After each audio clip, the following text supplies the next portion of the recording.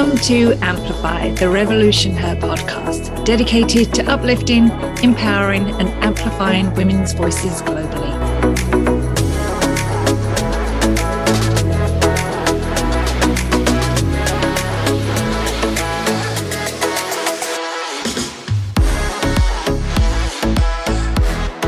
Our community is a fierce collective of women who are ready to live the lives they always dreamed they would. Together, our strength as inspiring and ambitious women is truly unstoppable. I'm Maria Locker, founder and CEO of Revolution Her. And I'm your co-host, Grace Moores, founding partner of Revolution Her. And today we're talking about how to grow your career in a male-dominated industry with Val Upfold. All right. So Val has worked in the hospitality industry for several decades in both hotels and restaurants.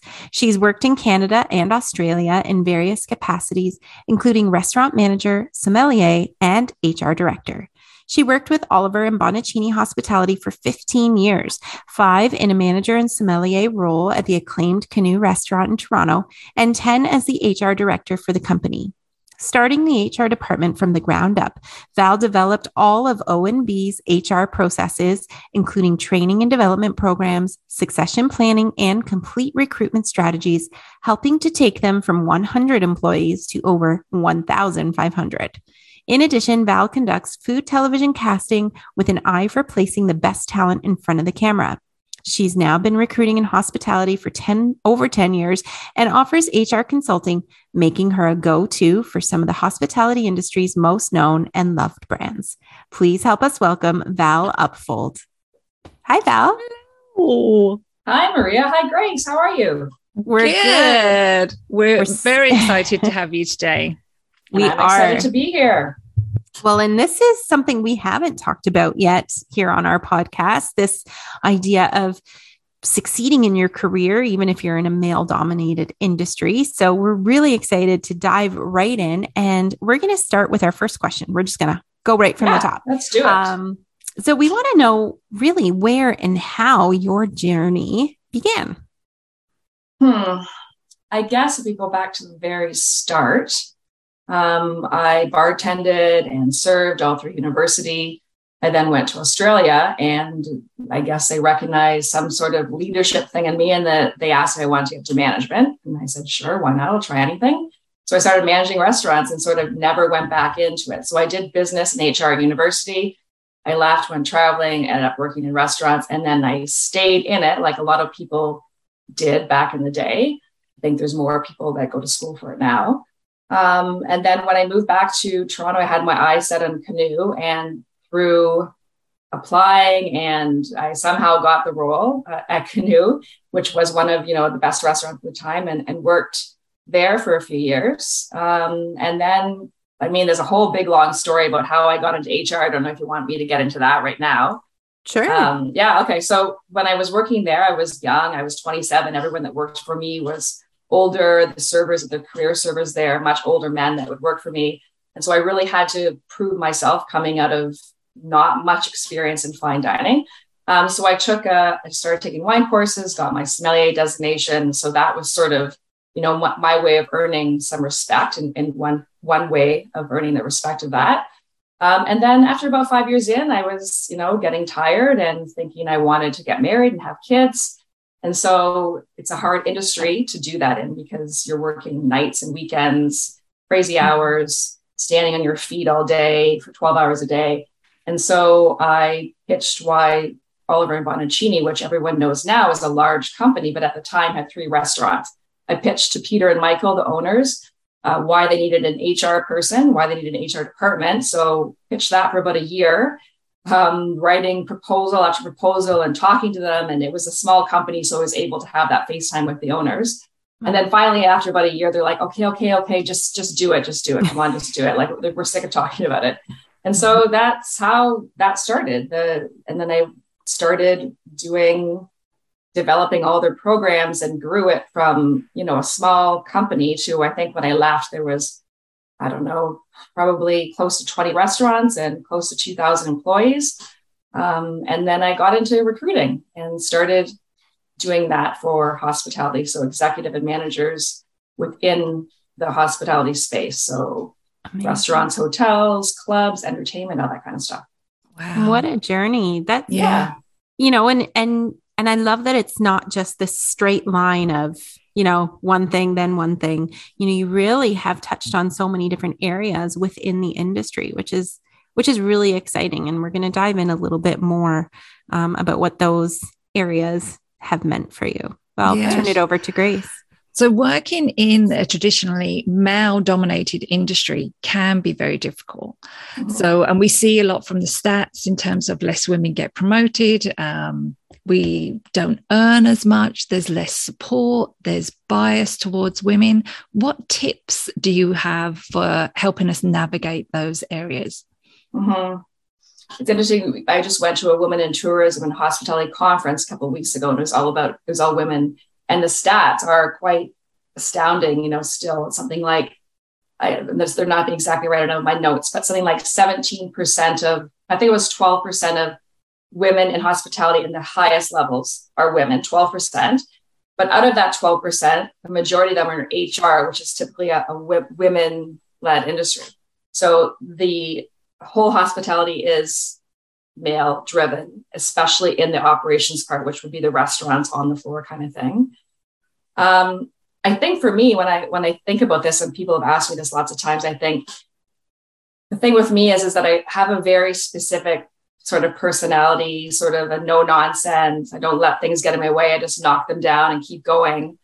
And I recognize that not everyone is like that.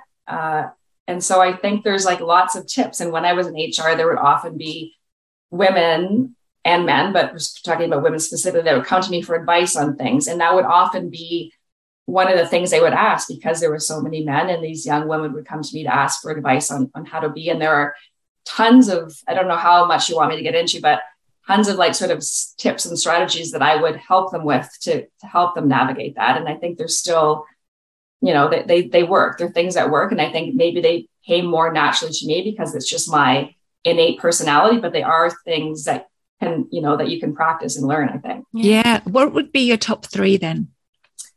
Well, the one thing that I think was big for me was caring more about being respected than being liked. Yeah.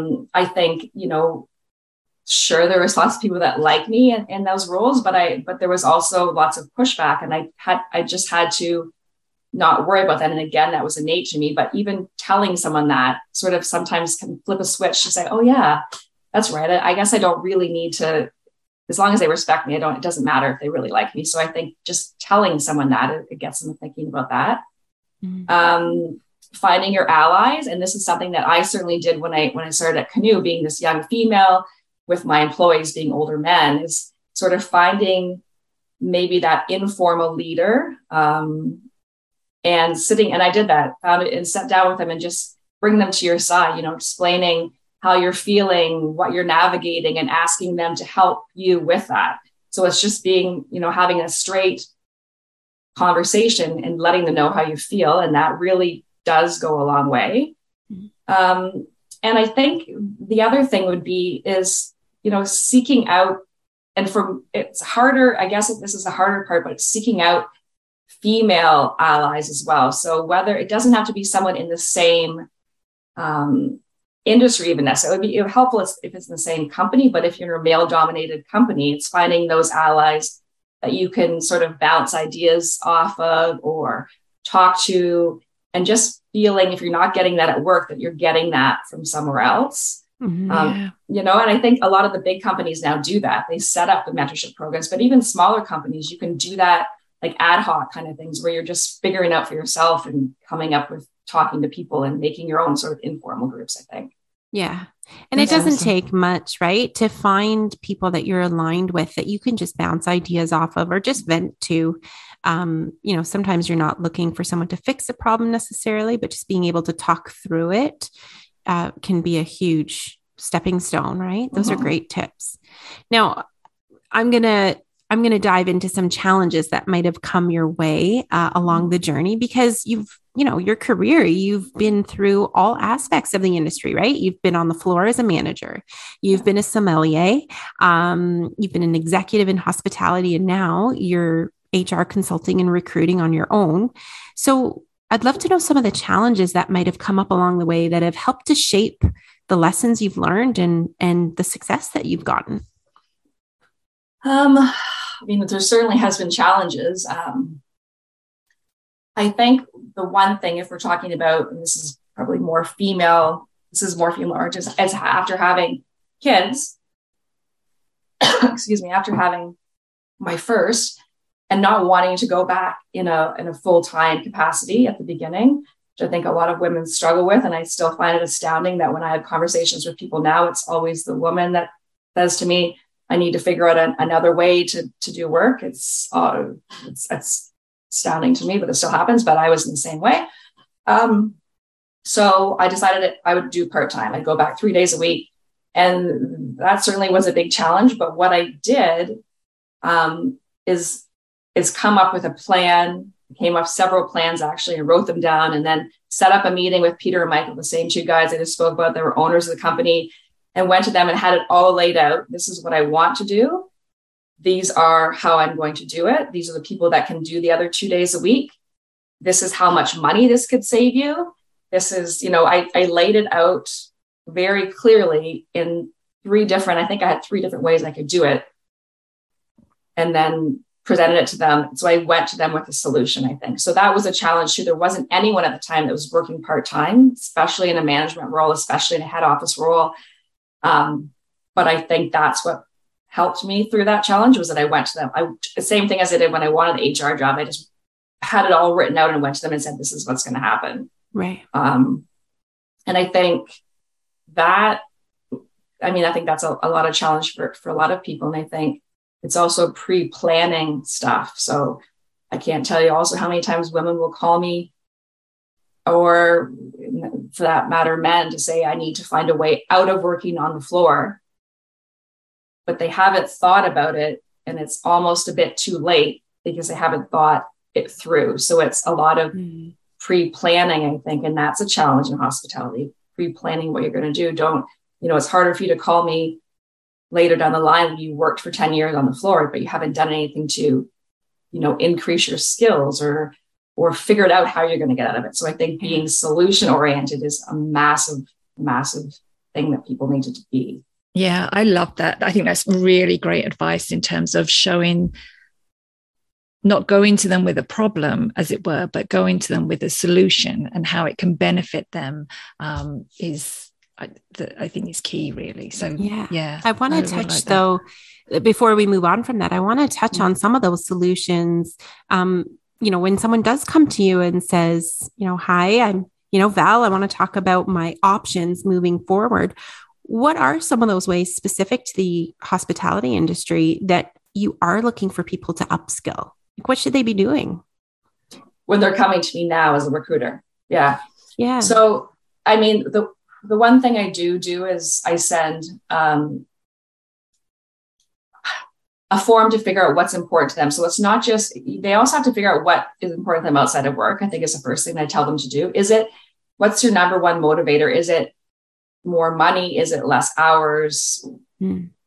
Is it, I don't know, more work-life balance or whatever it is? They need to figure out that first, because oftentimes when they want to get out of working on the floor in operations, they're going to take a pay cut. So if money is the number one thing in their mind, then I'm not really going to be able to help, or it's just sort of a dead end. So if they come to me and say, I want to get into HR, I'm really good at training people, or I want to get into marketing, I get how Instagram works, then it's just me being against my personality, very pragmatic and black and white, and say, well, the fact of the matter is, for all those roles, you need an education.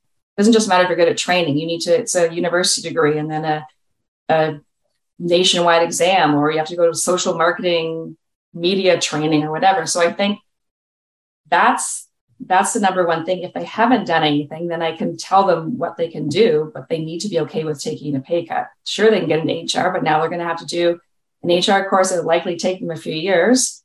And when they finish that, they're going to take a massive pay cut, knowing that eventually they could make more money.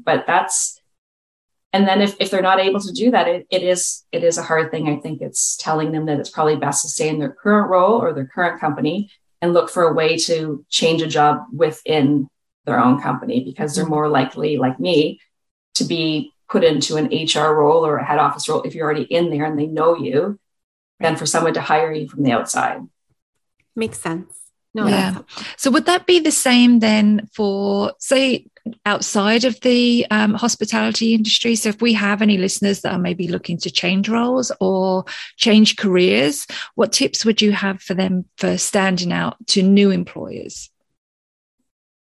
I mean, I think it's a bit of a different thing because it depends on what sort of industry again. I think that these people that are in these restaurant manager, or I'm just speaking about restaurants really now. So it could be any I do all hospitality, but I think because so many roles are already specialized and they already have like a schooling or a professional designation or something attached to them, that they can change industries easier. Yeah. So if they're doing, I keep going back to HR just because that's my background, but say they're HR for a transportation company, it's easier for them to move into HR in a manufacturing company.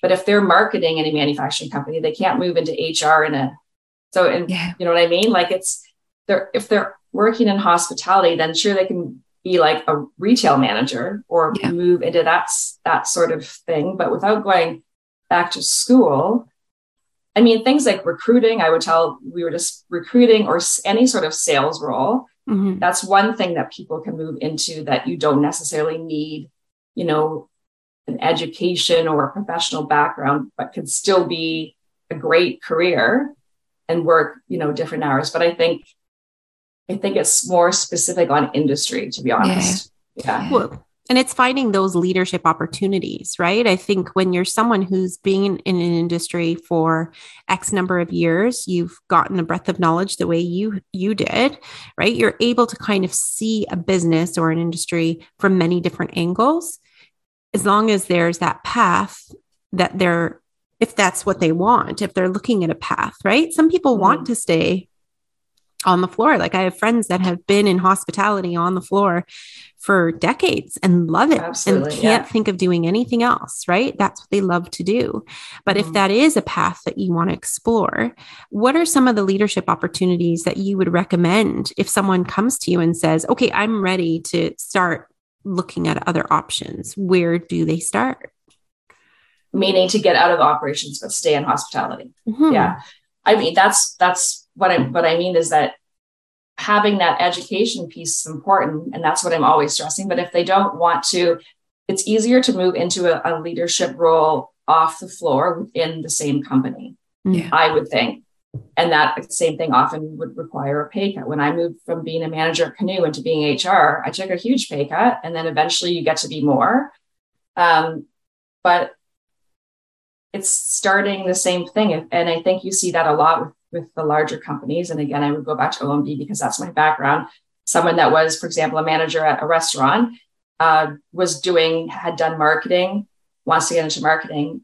Lots of those times they would start as a coordinator in the marketing department. Or again, it's just having to be flexible and starting at a lower role to get into a leadership role if you're changing your job description completely. Because a lot of working on the floor is, you know, it's guest interactions. It's a different sort of thing than sitting in an office. So I think for sure you need to take a step back to take a step up. I like that. Taking a step back to take a step up. Mm-hmm. So let's go back to talking about women because, you know, there's so many issues that have come up, especially with COVID, you know, being really prevalent in terms of women taking a back seat. We've kind of regressed in terms of the progress for women, but I'd love if you could share, you know, what do you hope to see in the future for women as we continue to work towards, you know, breaking the glass ceiling, having more women in executive leadership roles, finding that gender pay gap, and finally kind of looking at equity and leveling the playing field? Like, what is your hope that we can continue to see moving forward? And that's an interesting thing. We all spoke about that at that conference a couple of weeks ago. And you're right. Women, unfortunately, we're further behind now than we were 5 years ago in lots of different areas in the world with all sorts of things. So we have taken it. But as far as women in the workforce, I think the one thing that I would like to see more of, and I think we've spoken about this a bit, is women in executive positions have to take an active role in pulling people up with them, women up with them. Because what happens is women, because there's not many of us in the executive level or the higher levels, we're always looking up so we can keep moving up in our career. But when we're looking up, we're only seeing the men. Yeah. So we also need to look down and like bring people up with us, because we all know, and that comes with all sorts of any sort of diversity hiring or, in a company, is that you just have to pull people up with you, because or else we're not going to get ahead. It's and that whole, and that's not to say there's not lots of men that are trying to, increase the percentage of women in their workforce, but pulling them up. And the other thing and I just actually was doing a reel about this today, is that workplaces also need to look at different ways to organize their hours. If women are the primary caregivers, and I don't know how that's going to change, it doesn't seem to be changing, then workplaces, instead of losing really smart, capable women, they need to reevaluate what their workplace looks like. Mm-hmm. I mean, it doesn't all have to be work from home. It could be part-time work. It could be job sharing, like I did with the HR thing. It could be flex time. It could be 4-day work weeks. But workplaces have to change. We're always talking about how women have to change to fit into these industries or to move ahead. But workplaces, women don't have to be the problem. The work is a problem. So let's fix that inherent way that we manage our workforce and look at things differently. We want to keep women around and keep them, because like any diversity hiring or promotions, it gives you a whole other perspective and way of looking at things. We're missing a whole lot of stuff by there only being 17% of women in executive positions in hospitality. Yeah, probably less than that in other industries. Yeah. Well, and we see it in politics, right? We see it in education. We see it in the medical field, right? It is something that, I hope someone listening that might be thinking, I do need more flexibility in the way that I work, can hear what you suggested, right? Like just this idea of, don't wait for your employer to come to you and say, hey, I see you're stressed out. You have to go pick up your kids. Here's what I'm going to do for you. That's really not going to happen, right? We're living in an antiquated system. But if we can take the approach that you had, which is, I'm not the problem, but I'm going to offer a solution. If you're not seeing what you want to see in the workplace, why not offer that solution, right? And I think that might just be that catalyst that needs to continue to happen. It kind of sucks that we may have to take the burden of that, but if it ends up in the result that you want, hopefully, why not, right? We just spoke with someone on a previous episode, where we talked about being that solution and providing the insights that maybe employers aren't really thinking about because they never had to. A lot of them have never had to think of a different way, but it's time that we really do need to see this continue to move forward. And if we can provide that solution, why not? And I think that's another good thing is to take chances. Like, I feel like women need to take chances. And I think oftentimes women would rather leave than companies than take a chance and say, my employer is never going to do this. Well, maybe they will. Maybe if you go to them with a proposal, they might just go for it. Yeah. I'd love to hear more actually about when you're going through your career, what sort of support systems you had in place to help you achieve all of that you've done. Because, we do need to pull each other up. And so did you have those mentors or those people that were able to guide you on those allies, whether they're male and female, like you talked about those things? I think it's we have to develop this support system. And I'd love to learn a bit more about what you had in place. Yeah, I think I had lots of support people. And when I think to who they were, I feel like a lot of them are men, actually. And maybe that's because it was a male-dominated industry. But you still need those allies. Like, you need to have them on your side. Yeah. Like, whether it's male or female, we still do need those allies. Yeah. And I think the other thing that I don't know if I spoke about this, but, I think that one thing that I did too is that continual learning thing. I talk about that. Like I did the sommelier stuff to give me more recognition. Then I went back, I did my HR designation, and I always had those people to support me that would back me up. So there was, the VP of operations, for example, who I worked closely with for years. He was always on my side and helping me navigate things. And then in turn, then I would help other people navigate things by using his lead. The founder and president, Peter Oliver, who I worked with for many years, he was always on my side. So I did for sure have those people. And when I spoke about the beginning, when I was this young manager, was again, same thing. I found an informal leader. I said, listen, I don't know why you're giving me such a hard time. Like, shouldn't you be helping me out here? Like we're similar in age. We come from, we both love working in restaurants. So like, instead of pushing back, why don't you just work with me?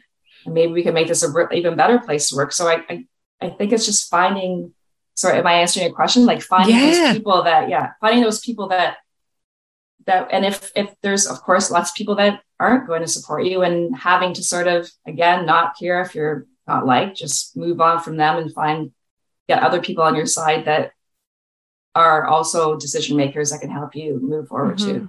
Yeah. We talk a lot about mentorship. Within our community at Revolution Her, we have a really strong mentorship program that we're really passionate about. And a lot of times what we hear is just this, sometimes it's not even someone you think of in the moment as, wow, he's mentoring me or she's mentoring me. And that person is, guiding me along the way. It's not until after you kind of step back and think, wow, that person actually took me under their wing and really showed me the way on how to be a good leader, not a boss, but an actual leader and inspiring other people. Right. So what would you say are some of the qualities you look for in a good leader and that you aspire to show as a good leader? I think the one main thing I would say is being, I guess if you would ask people that I've helped through the thing, that would be the fact that you're bringing people in and surrounding yourself and not always just looking out for you. You're also trying to work with other people around you. You're taking their ideas, you're including them in things. I think that's you see even now with companies that have higher retention rates, through COVID, the people that were able to keep their employees were the ones that did have those leaders in place that sat down with their staff once a week and asked what they needed and asked what they were doing right and what they were doing wrong, and always including everyone in the decisions. So that leaders don't have to, I guess that's what you're saying, the difference between a leader and a manager. A leader isn't someone that's like pointing down and telling you what to do. It's someone that's also getting advice and getting insight from the other people. And I think when I think of, to your question, the people that as I'm thinking of who they were, that's what they did. They always made sure to include me in the decision making, or whether or not you use the people's suggestions or do what they do, you're feeling part of the process. Yeah. And I think that's what I always try to do. And it also, it just helps with so much of the workplace culture, especially now when, there's a huge labor shortage, and all you need to do is talk to people and get them invested and get them engaged and excited about working there. And I think that's what all my mentors did as well. I just find it so fascinating too, that within an industry, I used to be a waitress for a couple of years, and within an industry where you can really fall in love with being in that industry so quickly. And, it opens up so many doors in terms of possibility. But as we look towards, changing it from a male dominated industry to really, it doesn't have to be a female dominated industry, but let's find that parity somewhere in the middle. Let's find that equity and continue to see women as leaders in the industry. We'll kind of close on this before we hit on rapid fire, but what are some ways that anyone listening, myself, I'm not in the industry, Grace, what can we do to help inspire women to continue to work towards that success, whatever industry it might be, if they're finding that they're in a male dominated space and they're really struggling to find their voice or find their confidence? I think stuff like this, I think it's all about conversations and making it known and talking about it and bouncing ideas off each other. Like I said before, I don't think it has to be people in the same industry. I think it's just women that are, invested in making the workplace and the work environment just a better place for women. So I think just having those conversations and shooting around ideas and supporting people and being sort of a listening, even if you don't know what they're talking about, just listening and providing whatever sort of feedback or advice. I think that's a big thing, is just women together, like we said before. And if workplaces aren't going to change, they are probably the problem. But then we need to sort of band together and make sure that we are supporting each other and talking about it. And to your point, like things like this, or these conferences we have, or informal sit downs with people, or calling someone or linking in with someone that you think looks inspiring, or have a coffee. It's just that conversation and talking and really lifting women up. And because it can get discouraging. I think for a lot of people, it's discouraging to see that, where am I going to go from here? It's all men up there. But just having that support, I think, and the ability to talk about it is a huge help. Yeah. Yeah. Women, I mean, we keep saying, right, it's so important to share women's stories. And it sounds like, we just had the Day of the Girl, for example, and we have International Women's Day, and we do have so many opportunities to do this, but it feels like it's not enough. We need to continue doing it. So I love that we're on the same page for sure. Yeah, good, great. Yeah. And I love the lifting up. I think that's so important. So, and having that support, just to reiterate what you said, having that support system, those allies, and then lifting up as we're going. It's all so important. Do you know what that reminded me of, Grace? So Val, recently we had a summit, and our very first speaker it was our first back to in-person event since before COVID. We welcomed just close to 400 women. And our very first speaker on the first day of the event, I don't know if you know her, but Vivian Kay, if you don't know her, go look her up. She's been on our podcast as well. And she mentioned, pulling up as you climb, and just this idea that that's it. Yeah. Right. That a lot of men do it all the time, right? Men have their football buddies that, or their golf buddies that when they're promoted, guess who they're going to pull up with them into a position to be their right-hand man.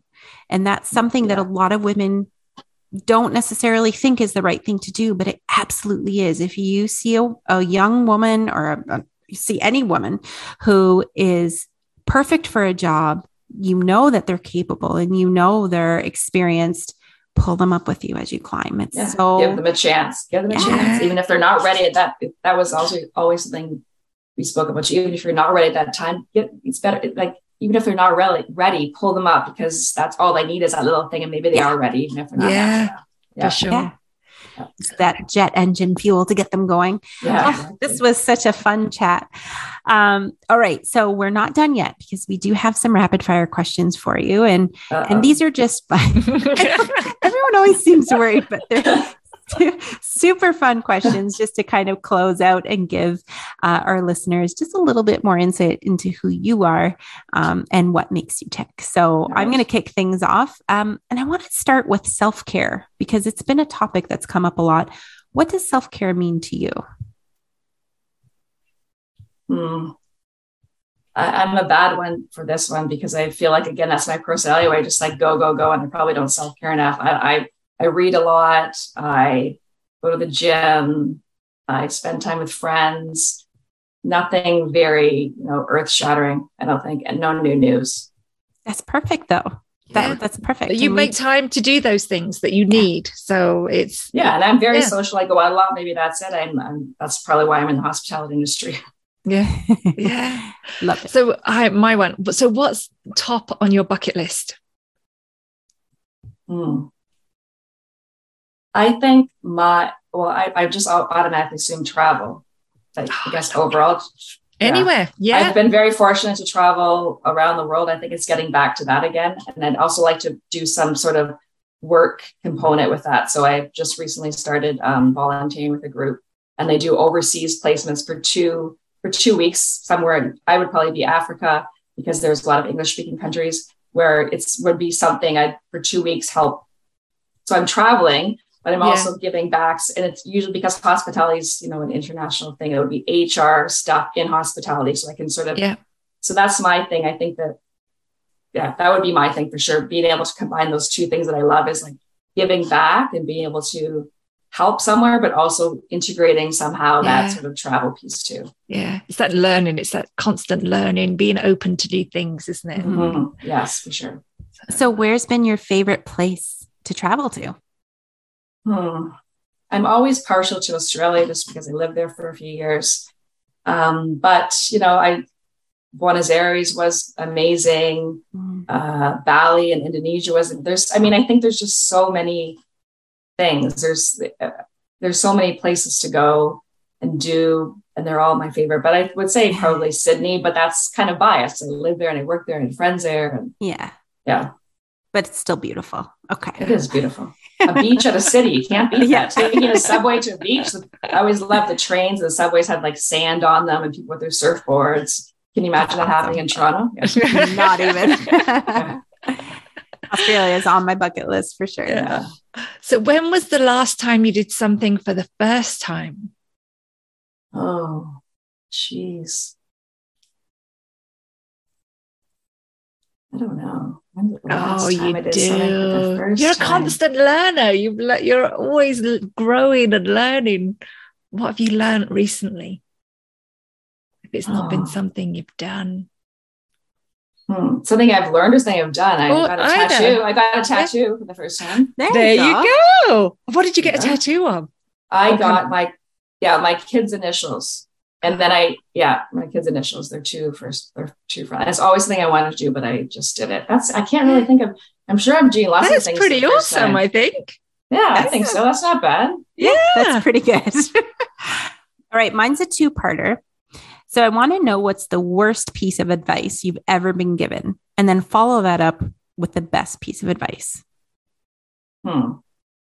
Worst piece of advice is, I think you may like that live embryo at a sushi restaurant in Japan. Oh, and it was but I don't know if that's advice, but I actually went there pre-eating, so I didn't have to eat the crazy food. And then they found out, and the advice was, you need to try it. This was very mild. It'll be good. And it was like still wriggling and stuff. I don't know. That was bad. I think that was a bad piece of advice.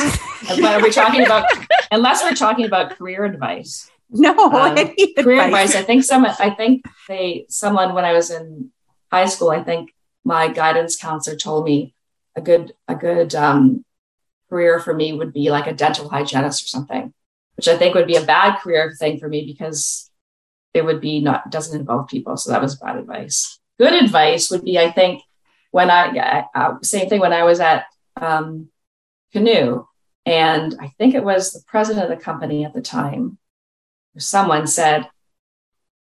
told me that I had, oh no, it wasn't. Sorry, I was taking a wine course. I knew it had something to do with wine. And someone noticed that I had a really good nose. Like I was really good at smelling things, the very entry level of really basic course. And they specifically came up to me and said, and they gave me that advice that this is something that you should pursue. And there was, again, not very many women in that. And it was a woman that was sitting beside me, and her and I were talking about it. And I think that was pursuing that would be, and that helped me again through my whole career because it gave me street cred or whatever that I was HR person with a sommelier designation. So that was a great piece of advice because it opened up all sorts of opportunities, I think, for me in my career. Awesome. Mm-hmm. Not the embryo, but I love this. Not the embryo. No. I can't think of a bad career advice, but I'm sure there was lots of that too. You're good. What scares you? Like gives you the heebie-jeebies? Oh, it makes the hairs on the back of your neck stand up. Like flying. When I hear people flying those really tiny planes, that kind of thing. Like I hate. That's my worst nightmare. If someone or going on a cruise, like anything that's small, that's out there, I don't like to do that. And that makes me, that freaks me out. And even if someone would just I would literally pay so much extra money not to have to fly in a tiny little, it does make me, so you didn't do a bungee jump or a skydive then? No, Australia. No. That's right. And New Zealand, that's a big thing. I went to New Zealand, everyone's doing that in Queenstown. And I was like, no, not a chance. That really does And as I got older, it started to freak me out even more, like the flying thing or having kids or something. But that really does freak me out. It's so funny how we're all afraid of something, aren't we? So I love it. It changes over time too. Yeah. Right? All right. I'm going to give you your last one. What would your theme song be? Oh, that's a good one. Valerie, Call on Me by Steve Winwood. Is that a good one? Ooh. You know that one? Yes, I do. It is my theme song because that's my name in it. I love it. Oh, yeah. Do you know what we need to do? A compilation of everybody's theme songs. We really should. Yeah, because there's been some really good ones. I love it. That's great. That's a great one. Yeah. Oh, this has been such a great chat, Val. We've loved talking with you about, your journey through the hospitality industry and just forging your way through a male-dominated landscape. It's really inspiring. And we hope that anyone who's been listening has been inspired by your journey and can continue on their own. For anyone out there, if you're listening to Val today has empowered you to go and do those things you want to do, please feel free to share this episode with 3 other women. That's our ask at the end of every episode, because together we really can continue to inspire and uplift one another. That's what we need to do, right? As women collectively. Yeah. No one else is going to do it for us. Let's do it for each other. Exactly. So thank you so much for being here, Val. And we look forward to continuing to watch your success throughout. Thank you. Thank you. That was great. Nice to meet you. Tk you for your time. And that was lots of fun to talk about all that stuff. So thank you. There you go. See, it wasn't so bad. It wasn't so bad. All right. Well, we'll see everyone next time. Thanks so much for being here. Bye, everybody. Bye.